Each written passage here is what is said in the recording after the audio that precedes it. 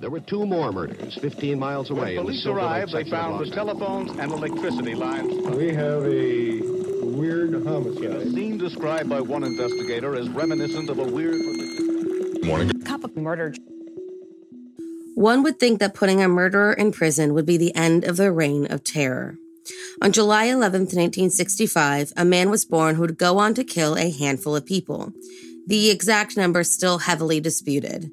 A dangerous man who didn't let prison stop him from satisfying his urge to kill. So if you like your coffee hot but your bones chilled, sit back and start your day with a morning cup of murder. Not much is known about Michael Wayne McGray's life beyond the terrors he committed beginning when he was just 19 years old.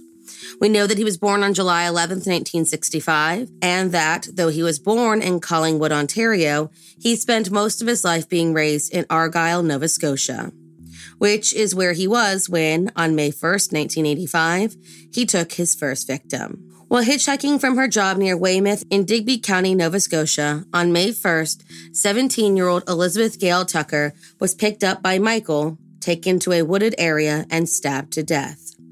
Later, while trying to solve her case, another serial killer operating in the area, Gregory George Ashford, was interviewed as a potential suspect. He was not connected to the case.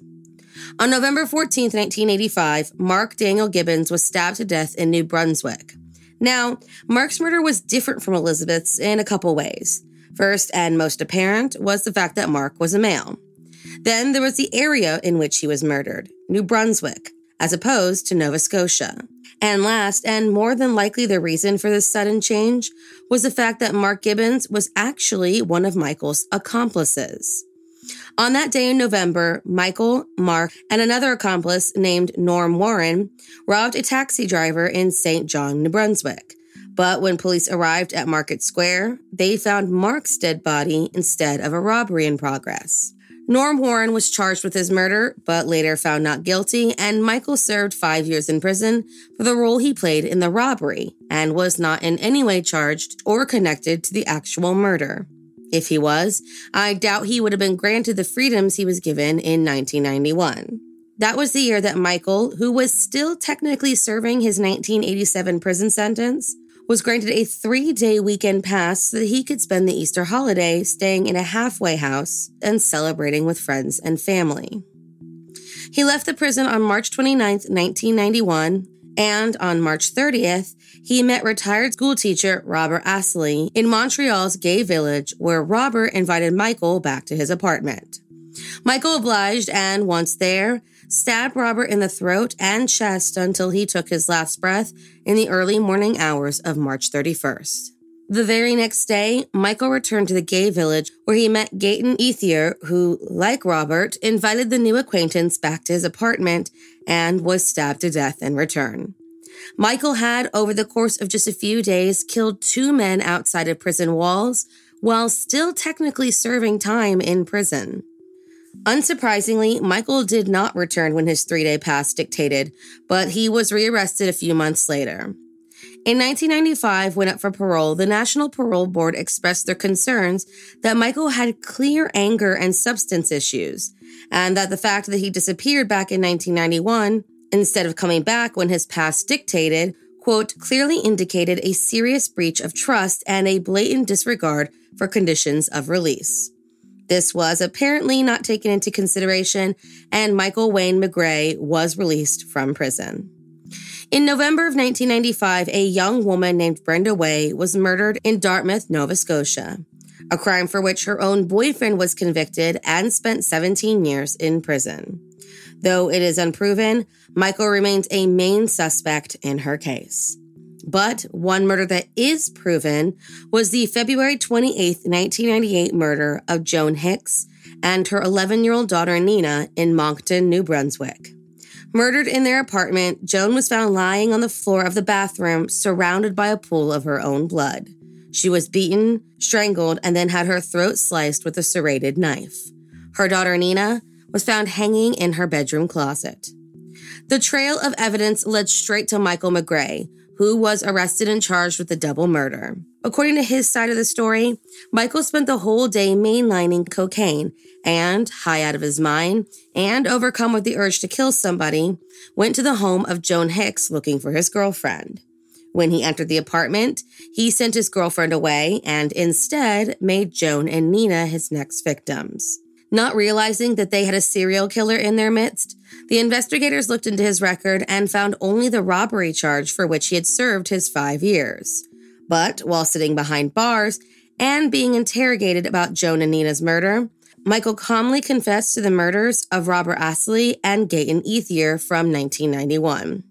He also claimed that these were not his only victims, and that he had at least 11 spanning across Halifax, St. John, Montreal, Ottawa, Toronto, Calgary, Vancouver, and even Seattle. He, of course, said he would give more information, but only if his demands were met. According to police, the bits and pieces of information he gave could be corroborated with unsolved cold cases throughout Canada, and say that he knows information that only the killer, or at least someone involved in the crime, would know.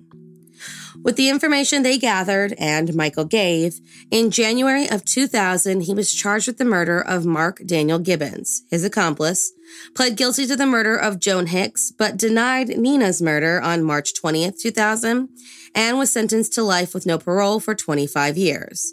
Was sentenced on April 25th, 2000 to 20 years in prison for the murders of Robert and Gayton, and in May of 2001 was charged with the 1985 murder of Elizabeth Gale Tucker from Nova Scotia. When asked why he killed the 17-year-old, he claimed it was because of the beatings he received as a child and said that demons sent him on his 15-year coast-to-coast killing spree. One of the demands he asked for in exchange for information was psychiatric treatment to get rid of the demons who, according to him, tell him to kill a guard or a prisoner to quench his searing desire to kill. He also asked for immunity for his accomplices and for himself against potential new charges.